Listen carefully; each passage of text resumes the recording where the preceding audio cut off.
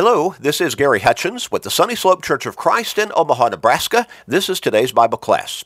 A short Bible study every day, only about 13 minutes. Something we can listen to easily on the way to work or home from work or maybe on a break at work or during lunchtime or maybe just taking a little break from our chores around the house. But it gets us into God's Word every day. As short as it is, it helps us to stay strong in our faith. And even grow stronger in our faith, because faith comes by hearing the Word of God, Romans 10 and verse 17. It also helps us to have a more positive, because it's a more spiritual emphasis in our life, to be able to deal with life every day. And it also helps us to stay focused on our relationship with God. You know people in your life who need to change their focus in their life. Help them by sharing these short studies with them every day through Facebook friends, text messages, other technological means, with your family members, friends, work associates, neighbors, with literally everybody you can. You may help somebody turn their life around and get to heaven. What a great blessing for them. But also, it's a great blessing for you. So make that commitment and start sharing today and every day with everyone you can. We're going to get back into our line of thought and study. And this is really a second segment of this particular line of thought and study that we began last week when we asked the question, can God save a crook? And the answer was absolutely yes. God is willing, He is longing to forgive and save anybody who will come to Him through Jesus Christ, repenting of their sins, confessing their faith in Him, and being baptized for the remission of their sins. Again, the Apostle Peter said that God is not slack concerning His promise, as some count slackness, but is long-suffering toward us, exercising patience with us while we're still alive in this physical world, not willing that any should perish, but that all should come to repentance. But now you see, the key is, He's not overlooking our sin. He wants us to come to repentance. He requires that we come to repentance. And the next verse says the day of the Lord will come. And that's a reference to the final day of judgment. He says, as a thief in the night. In other words, unexpectedly, for so many people who are guilty, who are still living in unfaithfulness, in sinfulness before God, in disobedience to Him. And he says the earth, the elements will be burned up, melt away with fervent heat. But we still have time while we're still alive in this world to repent and come to God for forgiveness and salvation through Jesus Christ. Yes, God can save a crook. God can save any type of sinner, but not in their sin. He can save them from their sin. And that's key. We've got to change our lives. Now, we looked at this particular follow-up. Somebody says, well, I'm glad God can save a crook, but I'm not a crook. Well, are you a sinner? Now, we may not like to answer that question very forcefully. We don't like that idea. Our culture doesn't even like that word, sin or sinner. We're not supposed to use those words in reference to anybody except maybe ourselves personally. But if we're going to talk about somebody else and say that person's living in sin, oh, we're hateful. Well, we are narrow-minded, we are bigoted, we are mean-spirited. No, we're simply pointing out what the Scripture says. What the Scripture says. Now, we looked at, in our last time together, we looked at Genesis chapter 2 and chapter 3, where God placed the man and the woman, Adam and Eve, first man and woman, in the Garden of Eden, which God had prepared for them. And I think we can understand it as being paradise on earth. And He gave them one negative commandment. Don't eat of the fruit of the tree of the knowledge of good and evil, for in the day that you eat thereof you shall surely die. In fact, Eve said, He told us not only not to eat of that fruit, He said, don't even touch it, lest you die. But the devil lured her in, making her think, or he didn't make her think, he lured her into thinking that if she would eat of that particular fruit, she would not die. That was a lie. But also that she would become like God. And that must have been an intriguing, exciting thought for her. I'll be like God? But the devil said, and the way you're going to be like God is you'll know good and evil. And she ate, and she was used by the devil to lead her husband to eat. And so both of them became disobedient to God, and thereby they became sinners, and they knew good and evil, because now they were living in evil. They were sinners. They needed forgiveness. So God pronounced judgment upon them in a series of statements, but he also removed them from that garden that he'd prepared for them, and I think probably for their offspring after them, if they had stayed faithful to him. And within that garden was another tree, the tree of life. And as long as they would eat the fruit of that tree, they would live forever on this earth, sinless. But now they were sinners. They were ashamed.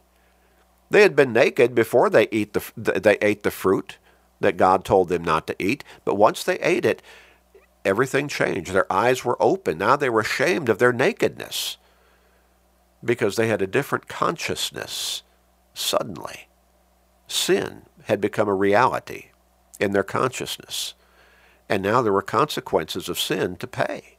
And one of those was they were going to die, just like God told them, that in the day you eat thereof, you shall surely die.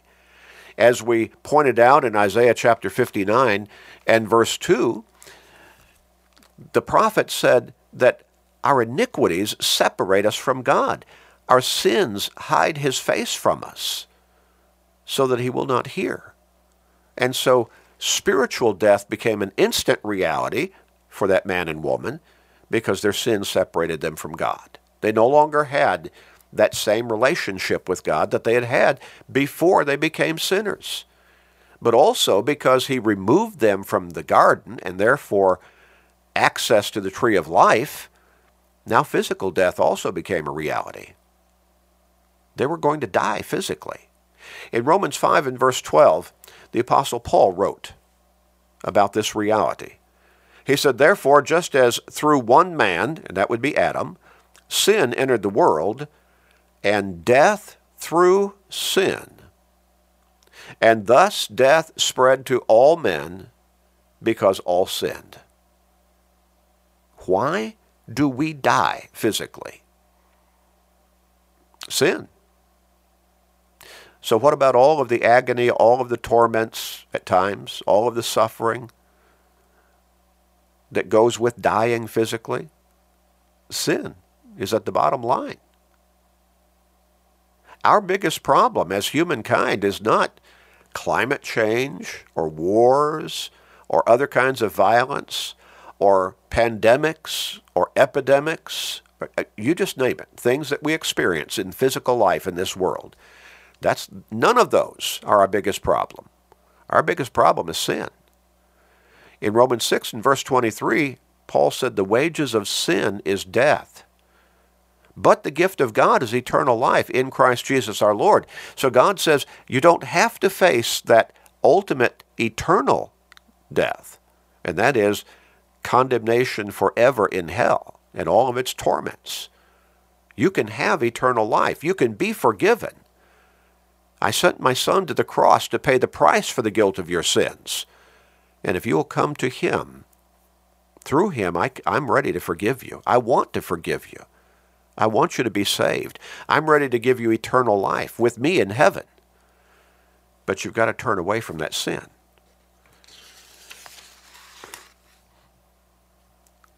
A number of verses talk about the reality of sinfulness as being central to our existence as humankind.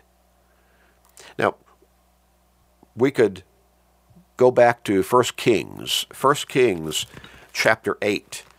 And some of these verses a lot of people may have not been aware of, may have never read some of these verses before. But they're there, and they teach us about this reality, that sin is there in our lives. sin is prevalent within the consciousness of mankind. In 1 Kings chapter 8 and verse 46, when they sin against you, against God, for there is no one who does not sin, and you become angry with them and deliver them to the enemy, and they take them captive to the land of the enemy, far or near. Now, this is talking specifically an application about the Israelites. But that statement right there at the beginning, for there is no one who does not sin, that's the statement that we need to understand, and we need to realize, and then we need to deal with that in our own personal lives. In Ecclesiastes chapter 7 and verse 20, the wise man Solomon wrote this along this very line. There is not a just man on earth who does good and does not sin.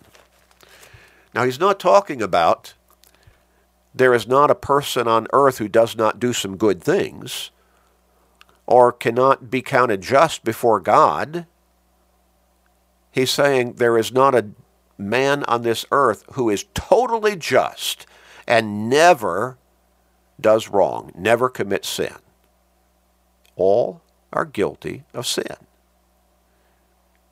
We need to understand that. And sin, unrepented of, unforgiven for, is eternally devastating for us. We need to learn that lesson. We're going to stop and pray. We'll come back and look at this at a little more depth next time. Let's pray together. Dear Father in heaven, help us, help everyone all around the world to recognize the danger that they are under if they are living in sin. And they don't have to be some heinous criminal, but if they are just not being obedient to you, they are living in sin. Help them to see that danger and to come to you through Jesus Christ for forgiveness and salvation and eternal life. We pray this, Father. We pray this. Please forgive us and hear our prayer in Jesus' name. Amen.